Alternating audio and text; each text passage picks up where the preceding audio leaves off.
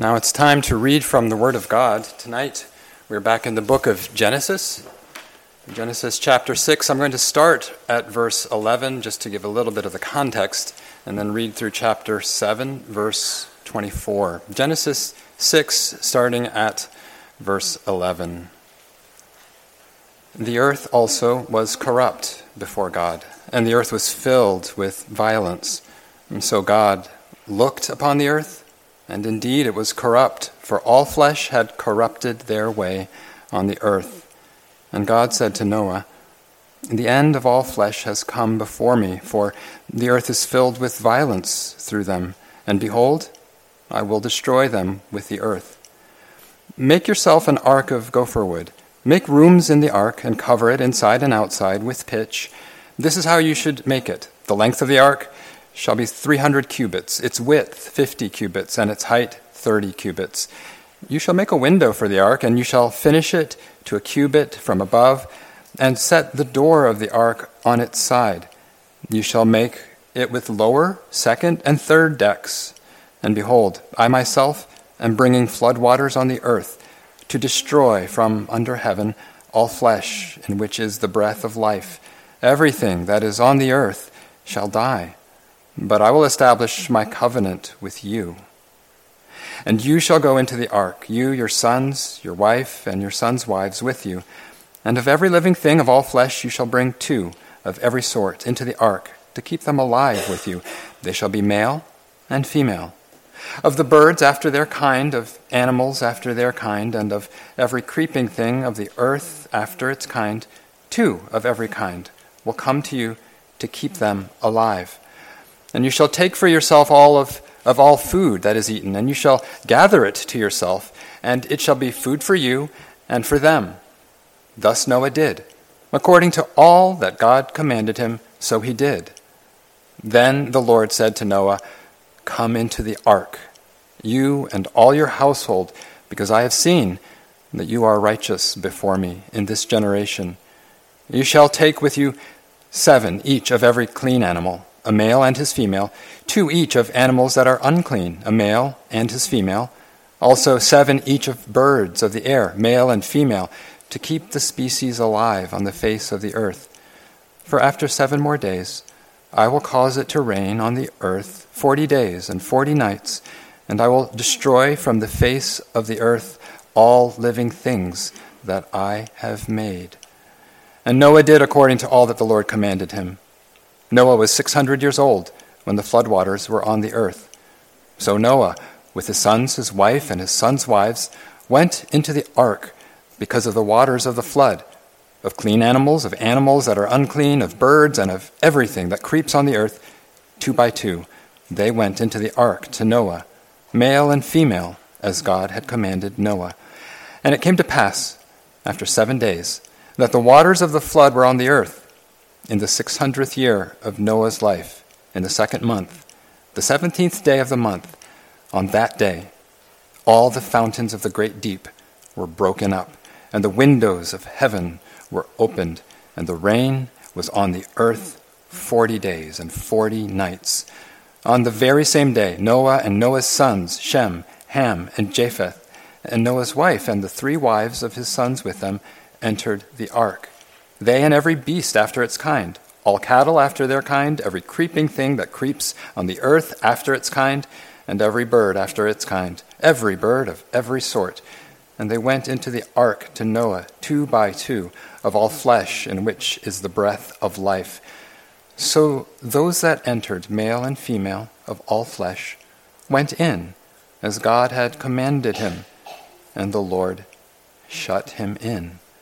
Now the flood was on the earth 40 days. The waters increased and lifted up the ark, and it rose high above the earth. The waters prevailed and greatly increased on the earth, and the ark moved about on the surface of the waters. And the waters prevailed exceedingly on the earth, and all the high hills under the whole heaven were covered. The waters prevailed 15 cubits upward, and the mountains were covered.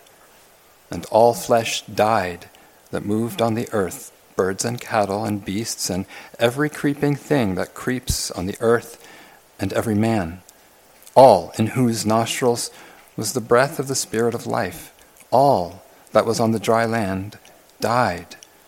So he destroyed all living things which were on the face of the ground, both man and cattle, creeping thing and bird of the air. They were destroyed from the earth. Only Noah and those who were with him in the ark remained alive.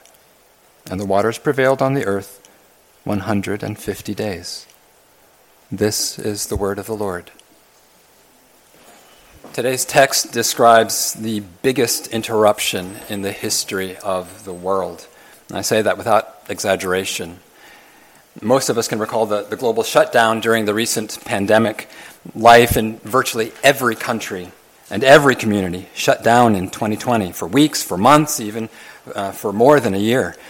But this text talks about a much larger interruption. And this place in the Bible has, it's interesting, there are more dates, there are more specific durations with numbers attached to them than almost any other place in the entire Bible. And the scripture here is recording the timing between Adam and Noah, and then chapter 7, verse 6, you've got the age of Noah when the flood begins. Chapter 7, verse 11, the month and the day when the rain starts. Verse 12, the number of days of rain. Verse 24, the number of days the earth was an ocean planet. And there's more. Those are just some of the durations and the dates recorded there. The amount of timing information and dating information that's supplied, it almost seems to give these details in order to establish the truth of the mind-boggling scale of all of these events. The passage is not presenting just one astounding event. We're looking at multiple events. Each one of them singularly they would seem crazy. They would seem impossible to imagine. One of the huge events, this construction of a floating wooden water box, the ark.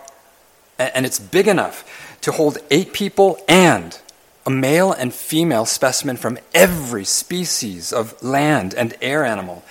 That in and of itself, astounding. There's another seemingly impossible event. There's the arrival of 2 of every kind of animal on the planet arriving at the building site of the ark, as if some Pied Piper had played a tune that just instinctively, 2 by 2, drew these animals to Noah. Another astounding, huge surprise, the volume of water that comes down from the sky and comes up from the earth and floods the world so that even the mountains are underwater. That's astounding. And then you've got one more thing. You've got this mass extinction event of all humanity. Everyone dies except for the 8 people in that ark. Now, could all of that have happened? Could that have happened? Well, the numerous time details make it clear that this account is a literal presentation. It's not figurative. It's not trying to be poetic. But could that have all happened? Well, sure. Take the construction of this floating wooden box, 150 yards long, 25 yards wide, 15 yards high.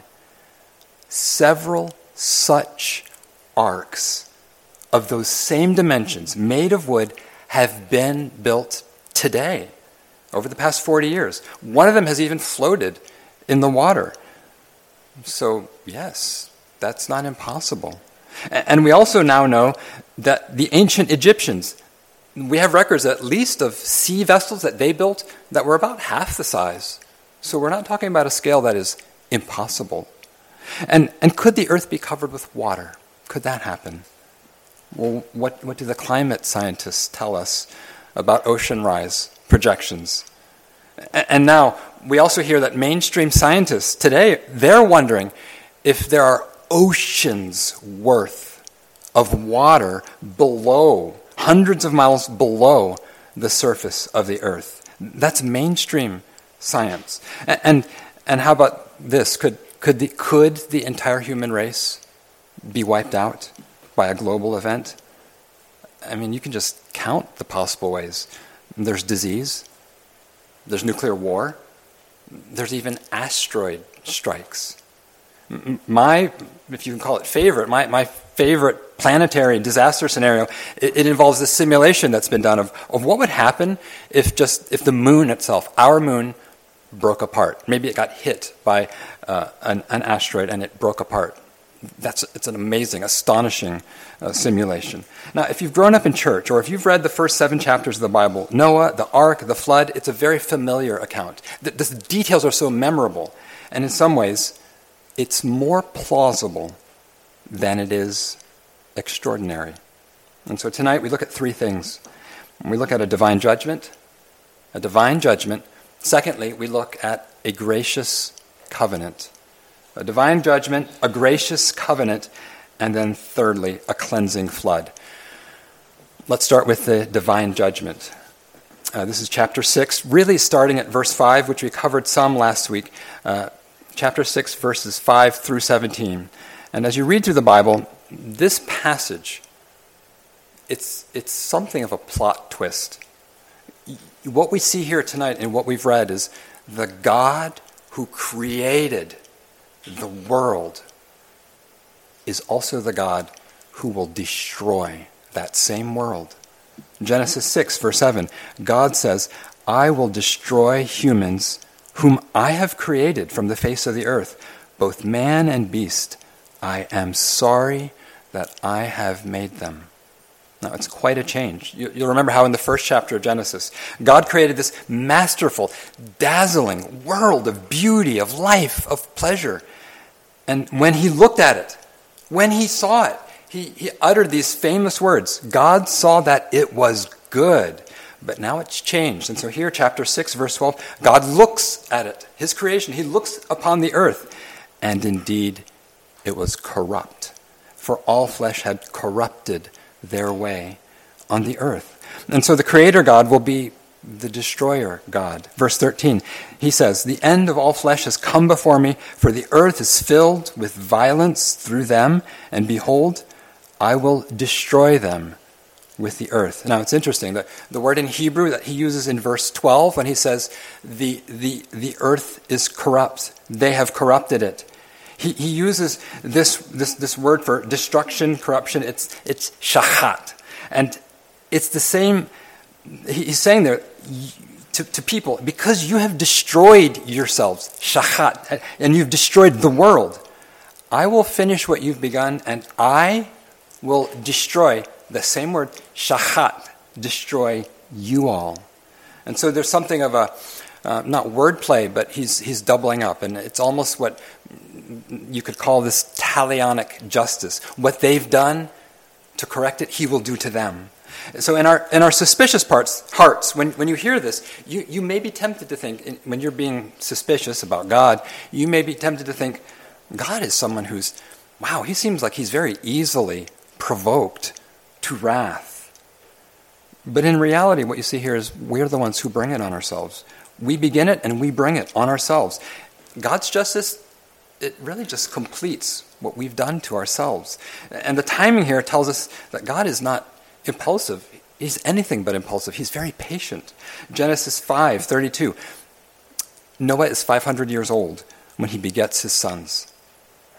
And then when he turns 600, the flood comes. And in our chapter, what we see is when he begets his sons, that's when it appears that God speaks to him and says, build the ark. And so for 100 years, God delays 100 years of putting up with this corruption. He delays as Noah builds the giant ark, as he collects the food and the supplies, and all that while, for that whole 100 years, society is not on pause. People are sowing and continuing to sow their societal violence, their corruption, and God is patiently bearing with a century of worldwide sin, and he's just waiting. He's waiting. God is patient. And so here's the lesson. Here's another lesson. You can't escape consequences. When you do wrong, you can't escape the consequences. The universe that God made, it's intrinsically moral. The universe that he made, it is tuned. It's tuned with laws of matter and energy, but it's also tuned morally. It's tuned to righteousness. And so when wrongdoing occurs in this universe that he made, whether it's cheating, whether it's hating, whether it's lying, wrongdoing sows poison in the soil. wrongdoing in this world, this moral universe that God made, it cracks the windows. It starts a crack that will keep on opening up. And decades ago, a friend of mine, speaking about how we reap what we sow. You can't escape the consequences. A friend of mine passed on some marriage advice that she had received from her pastor. The pastor had said, your marriage, and they were relatively newly married. He said, your marriage is like a giant tree. Just imagine the size of the strong trunk. And so it's strong, it will stand, but every time that you speak a bitter word to each other, every act of retaliating against one another or insulting one another, when that happens, every one of those acts, you make a little cut in the tree. And a marriage can take a few of those cuts, and it'll still be strong, it'll be healthy. But if you add them up, and if you have quarrel after quarrel without resolution, and coldness and disdain become more the norm than out of the ordinary, all those cuts to the tree add up, and eventually the tree will topple. Now, when you listen to the chatter that's going around in the world around you, the chatter around you, what do you hear? The online discussion, the people interviewing and wanting to be seen as they're talking or they're yelling. You hear lots of outrage. It's directed at the government. It's directed at the people who are in the other tribe, the enemy tribe. You hear a lot of outrage. You also hear a lot of fear. We've got to stop this. We've got to stop them, because if we don't, what will happen? But you need to understand this lesson from the text. No one gets away with anything. Nobody. God sees it all. God will deal justice. He's patient. He can wait 100 years. And that's true for the person who's at work, who's a liar, that's making your career miserable. That's true with the chaos actor in your home.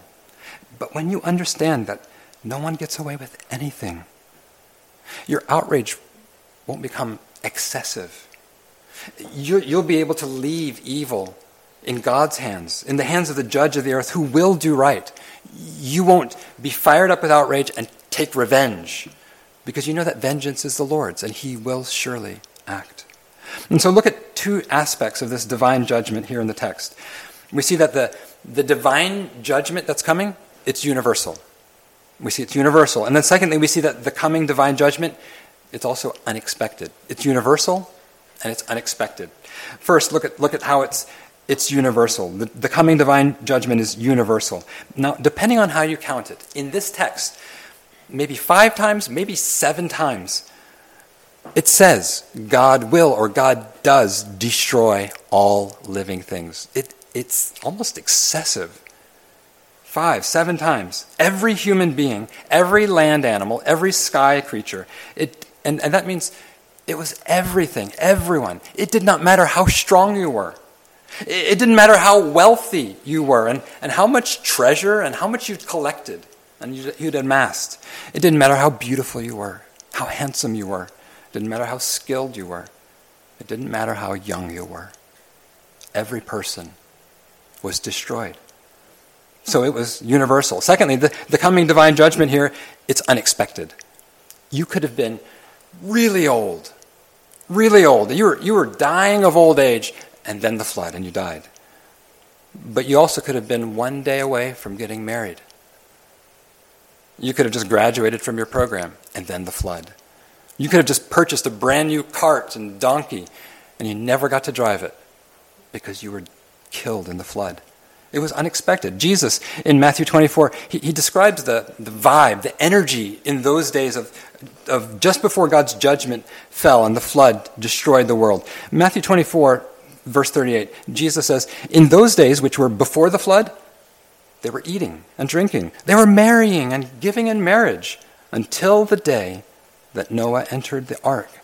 And they did not understand until the flood came and took them all away. Nobody knew that it was their last day, and then it was over. You can't escape death. It's true then, it's true now. Every person in this room, there's a date. It's almost like it's in a sealed envelope somewhere, a date when you will die. And if that date was revealed, if you were to receive this envelope and open it up, you could pencil that date onto a calendar and hang it up. Maybe it'll be when you turn 88 and you'll just die peacefully in your sleep. Maybe it'll be when you're only 8 years old and you'll die in an accident. And I don't want that to happen to any of you. One of my friends was only 44 years old when he died. He was a lawyer and he was a professor. He was a father. He was a very fit and athletic man. And he was just taking his habitual jog through the woods when he unexpectedly, in the middle of his run, died of a brain aneurysm. Those people in the days of Noah never saw their death coming, never saw it coming. Some of them were at a wedding feast, some of them were at a family reunion. They did not understand, Jesus says. They did not understand until the flood came and took them away. At the core of the Christian faith, we believe that Jesus, the Son of God, came into the world as a human baby. We believe that Jesus grew up, that he lived a blameless life, that he died. He was crucified by the government, he was accused by the church, and that Jesus rose on the third day, and that he ascended into heaven. And we believe this. We believe that he will come again to judge all the people of the world, to send those who reject him to eternal destruction. And we believe that he will also come to receive those who love him into his heaven. And the day when Jesus Christ returns is also on the calendar. No person but God knows that day. But Jesus says that day, he says it will be like the day of Noah. People will be eating and drinking. People will be falling in love, marrying, seeing their kids get married. And Jesus will interrupt your life. You won't expect it. Are you ready for that interruption? That's a day that will be universal. It'll be for everyone. For everyone. Your life on earth ends on that day. That day will be unexpected. I don't know what you'll be doing on that day. You might be in church singing praises to God when he interrupts. You might be fornicating when he interrupts. No one knows the day or the hour. Jesus said they were unaware until the flood came and swept them all away. So will be the coming of the Son of Man. Are you ready for that? Are you? We've looked at the divine judgment. Now let's look at the gracious covenant that's here. This is chapter 6, verse 18, into chapter 7, verse 6. And here we've got this technical word, covenant. Now, that word is very important in the Bible. And in a real way, the message of the entire Bible, the one story of the Bible, it centers around covenant. And so it's an important word to understand. What is a covenant? Okay, here's another definition. A covenant is a one-sided commitment from God to bless undeserving people. A one-sided commitment from God to bless undeserving people, and that covenant begins a personal relationship between God and the covenant party, and that covenant comes with obligations. So it's a commitment, it's one-sided, it's for blessing, it begins a relationship, and it comes with obligations. In our days, we just don't have a word, we don't have a concept or a situation that really describes that or matches the way we live and transact. Maybe the flavor of the covenant, you could illustrate it this way. It's kind of like the relationship that obtains between a parent and a child. The parent's relationship with the child is kind of like a covenant. The mother or the father, on their side, in some ways, one-sidedly, they've imposed it because they brought the child into the world. And the mother and the father are committed to bless the child, to work for the child's good. The parents implicitly say, I'm going to provide for you. I'm going to sacrifice so that you can have educational opportunities. I'm going to give up my freedom so that you can have a richer childhood. And so it's this one-sided commitment for the good of the child. And the parent implicitly is saying this, expecting this. I will enter into a relationship with you as well. And you, my son, my daughter, you have some obligation towards me to take seriously what I say as your mom, to take seriously what I say as your dad. Now that's something of the flavor of this technical usage of covenant. The Lord enters covenant with individuals, with groups. He commits himself to their welfare, to a personal connection with them. Now here in verse 18, the Lord says to Noah, I will establish my covenant with you And you shall go into the ark, you, your sons, your wife, and your sons' wives with you. And of every living thing of all flesh, you shall bring 2 of every sort into the ark to keep them alive with you. They shall be male and female. Now, this covenant that God establishes with Noah and his family, it's entirely gracious. The Lord God is the one who takes the initiative. The Lord God commits to do good for them. There are some obligations with it. There's definitely a relationship that's personal between God and Noah. And the Lord God approaches Noah. The Lord is the one who tells Noah to build the ark, who sets up this whole way that Noah will be delivered. This ark that's going to save the lives of Noah, his family, and the creatures when the flood kills everything on the earth. And it's the Lord who sends the animals to Noah, and it's the Lord who shuts the door, closes them safely into the ark once the rain begins to fall. It's entirely gracious. It's all on God's side. Now, you might ask, well, how is this exactly grace? Isn't grace completely undeserved? And the text says in Genesis 7, verse 1, "Then the Lord said to Noah, 'Come into the ark, you and all your household, because I have seen that you are righteous before me in this generation.'" And what God is saying there is, of all the people on the planet, and who knows how many people there were, but we know the world had been going for at least 1,500 years at this point, and people had been living for centuries and having kids. Of all the people on the planet, God selected one person, Noah. And we saw in previous weeks, Noah was a person who walked with God. And Noah was distinctively right living in the sight of God. Noah was a standout in his generation. Now, I don't think it's helpful to debate whether Noah deserved to be spared, deserved to be in this covenant because he was righteous. I just don't think it's helpful to debate that. But we can see that the covenant is gracious when we look at the other 7 people in this covenant. Verse 18, the covenant is gracious to these 7 people who are not noted as righteous, not noted as ones who walk with God. God says, this covenant is to you, your sons, your wife, and your sons' wives. And this covenant theme just repeats over and over. There's a familiar resonating pattern to it as you read through the one story that is the Bible. The covenant with Abraham. It's gracious. God commits himself deeply to a flawed man and graciously is going to bless Abraham and all of his descendants. It's the same way with the covenant with Moses. The Lord commits himself to a people to do good to them and to do life with them.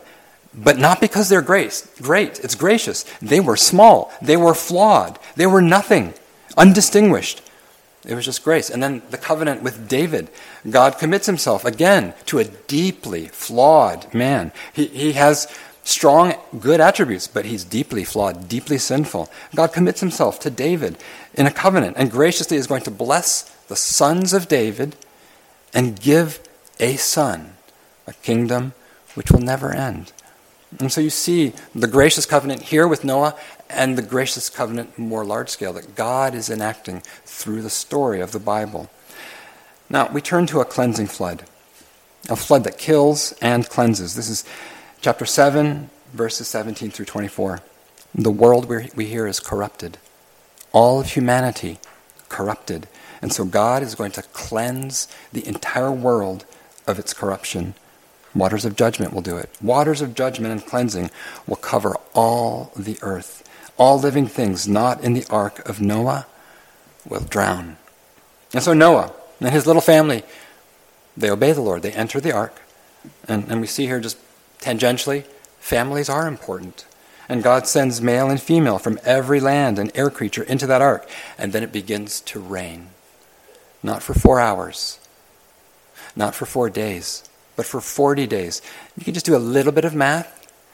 If it was a hard rain, night and day, and maybe in 1 minute you got an inch of water, and that went on hour after hour, minute after minute, hour after hour, for 40 days, that would be about a mile deep of water, and that's just from the rain.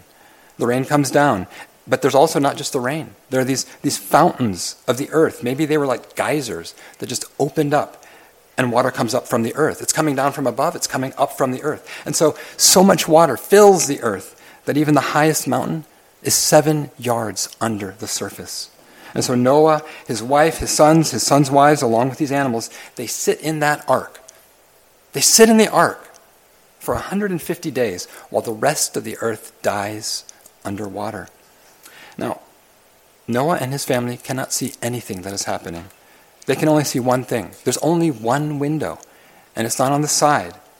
It's in the roof. So they can't see all the death and destruction around them. Noah can't see the flood. He can't see the drowning people. He can't see the flooded lands and buildings. Noah can only look up and wait. Now what happened over that half year, those 150 days? Verse 23, so he, the Lord, destroyed all living things which were on the face of the ground, both man and cattle, creeping thing and bird of the air. They were destroyed from the earth. Only Noah and those who were with him in the ark remained alive. Now, there are some things in history that repeat, that happen over and over. When you read world history, nations rise, nations fall. People come, people go. In the history of Noah, every person on earth lost all of their possessions. Their careers were wiped out. Their social networks were destroyed. They had all of their property taken away from them. And every person lost their lives, unless you were in the ark. That event will repeat itself. On the final day, Jesus Christ will return. He will interrupt your life. And in a sense, you're going to be like the people on that day. You'll be naked on that day. Every earthly thing that you possess will be gone. You won't stand before God with armfuls of your diplomas and your financial accounts printouts and all your stuff. You're going to have nothing. In the New Testament, Peter writes, 2 Peter chapter 3, he says, scoffers will come in the last days, walking according to their own lusts, and saying, where is the promise of his coming? For since the fathers fell asleep, all things continue as they were from the beginning of creation. He's saying people will ridicule this idea of the return of Jesus. People will make fun of it. They'll say, nothing like that, nothing like this final judgment, nothing like that ever happened. And then Peter continues, verse 5, for this they willfully forget, that by the word of God the heavens were of old, and the earth standing out of water and in the water, by which the world that then existed perished, being flooded with water. Peter says they intentionally leave out this from their scoffing, that once before God brought sudden and universal judgment upon the world. And then Peter continues, verse 7, but the heavens and the earth, which are now preserved by the same word, are reserved for fire until the day of judgment and perdition of ungodly men. Verse 10, but the day of the Lord will come. The day of the Lord will come as a thief in the night, in which the heavens will pass away with a great noise, and the elements will melt with fervent heat. And both the earth and the works that are in it will be burned up. And Peter's saying that just as in the time of Noah, God destroyed all things with water, in the second coming of Christ, God will destroy and purge all things with fire. And there's no bunker that will be fireproof enough to hide your gold, to hide your collections. Everything, even down to the elemental material, everything will be burned in that fire. And so, what can you do? What can you do? It's scary. It's sobering. The entire world will be purged with fire, and people will die again. I could die. I could die in my sleep. One of my big fears as a child was that I would die in the middle of the night. The lights were out. I was in bed, and I would just lie there awake thinking, what if I die in the middle of the night? What if I die? What if I can't breathe and I die in the middle of the night? And it's the same sort of situation that Peter's presenting. How can I survive the flood? How can I survive this fire? You need an ark. You need an ark where you can be safe from the cleansing, killing flood and fire. In the gospel, Jesus is the true ark. In the gospel, he's the only place to hide when the destruction of God falls upon the earth. And Jesus will take you in and keep you above the waters when the whole world drowns. How? How could he do that? It's because Jesus in the gospel is also the true Noah, whose perfect rightness God saw and who entered a covenant to save the human race. The covenant was that Jesus would perish so that you who believe could have everlasting life. Is it because you deserve it? It's because you deserve it. No, that would be impossible. It's of grace. Jesus deserved it. You're the unnoted wife, unnamed wife of Noah. You're the unnoted wives of the sons of Noah. You're the undeserving sons of Noah who are swept up into safety in this gracious covenant. Jesus is the only truly righteous person in the entire world who meets the approval of God. And by taking on himself the total destruction and disapproval of God on that cross, now God commits himself to you in a covenant of favor and of safety. Are you in Christ? Are you in that ark? Are you looking up through the only window to God? Is Jesus your ark? Have you come to him? Not have you come to this wooden boat, but have you come to the wooden cross, believing that the righteousness of one other man has gained you favor with God? If you have, what does that mean for you? And we'll close with just two things briefly, both of them taken from the same passage in 2 Peter. What does it mean for you if this is true, if you've come into the ark of Christ? Well, first of all, you become a particular kind of patient person. You become a particular kind of patient person. 2 Peter 3, verse 8, he says, "But beloved, do not forget this one thing, that with the Lord 1 day is as 1,000 years, and 1,000 years as 1 day. The Lord is not slack concerning his promise, as some count slackness, but he is long-suffering toward us, not willing that any should perish, but that all should come to repentance." God waited 100 years so that 8 people could be saved. And God may delay justice for 1,000 years so that the final people will be gathered to himself. Can you be patient like that? Can you keep looking up through the window for God to set right the mess in your life and in this world, all the injustice, all of the lies? And can you trust patiently in him? And as you do that, here's another way that this is a peculiar kind of patience. As you're waiting, do you have a heart that all should come to repentance? Can you, as you wait patiently with this kind of patience, can you build in this world like you're building an ark, building up the church, adding to the good works of the church of Christ? Can you invite those around you into it as you're patiently waiting for the day of the Lord, inviting in those who will die and suffer the loss of everything unless they find rescue, unless they find their security in Christ? You become this kind of peculiar patient person who acts as you wait to bring people to Christ. And the second thing that we've seen from Peter, you live like today is your last day. You live like today is your last day. 2 Peter 3, verse 11, he says, "Therefore, since all these things will be dissolved, what kind of person ought you to be?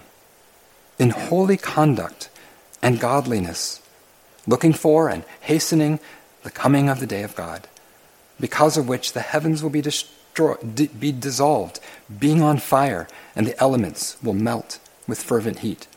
Peter says, all of this stuff, in which we find so much of our significance, it's all temporary. It will vaporize when it's put to the fire. But to know Jesus, to have Jesus, that is something that will last. And to be transformed into him so that you have his outlook and you have him working out in your person, that will survive the fire. To be found in him, to be like in him. My dear, dear people, I'm confident of this very thing about you all, that he who has begun a good work in you will complete it until the day of Jesus Christ. May he come quickly. Amen. Let's pray.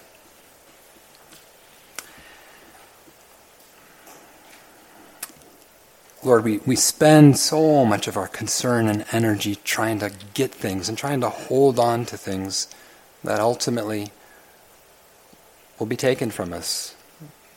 And we're thankful for the good, even if it's temporary. But Lord, we don't want to find our treasure and our hope in all of that. We don't want our joy to be based in any of that. Lord, we pray that you would renew in us again the joy of our salvation. And we look forward to the day when we will see Jesus face to face, and all that we have wept over will be wiped away from our eyes. And we will have joy, a joy that we don't have to qualify. We pray, Lord, that we would live in light of that glorious day that you have graciously covenanted to bring us to. We pray this in Jesus' name. Amen.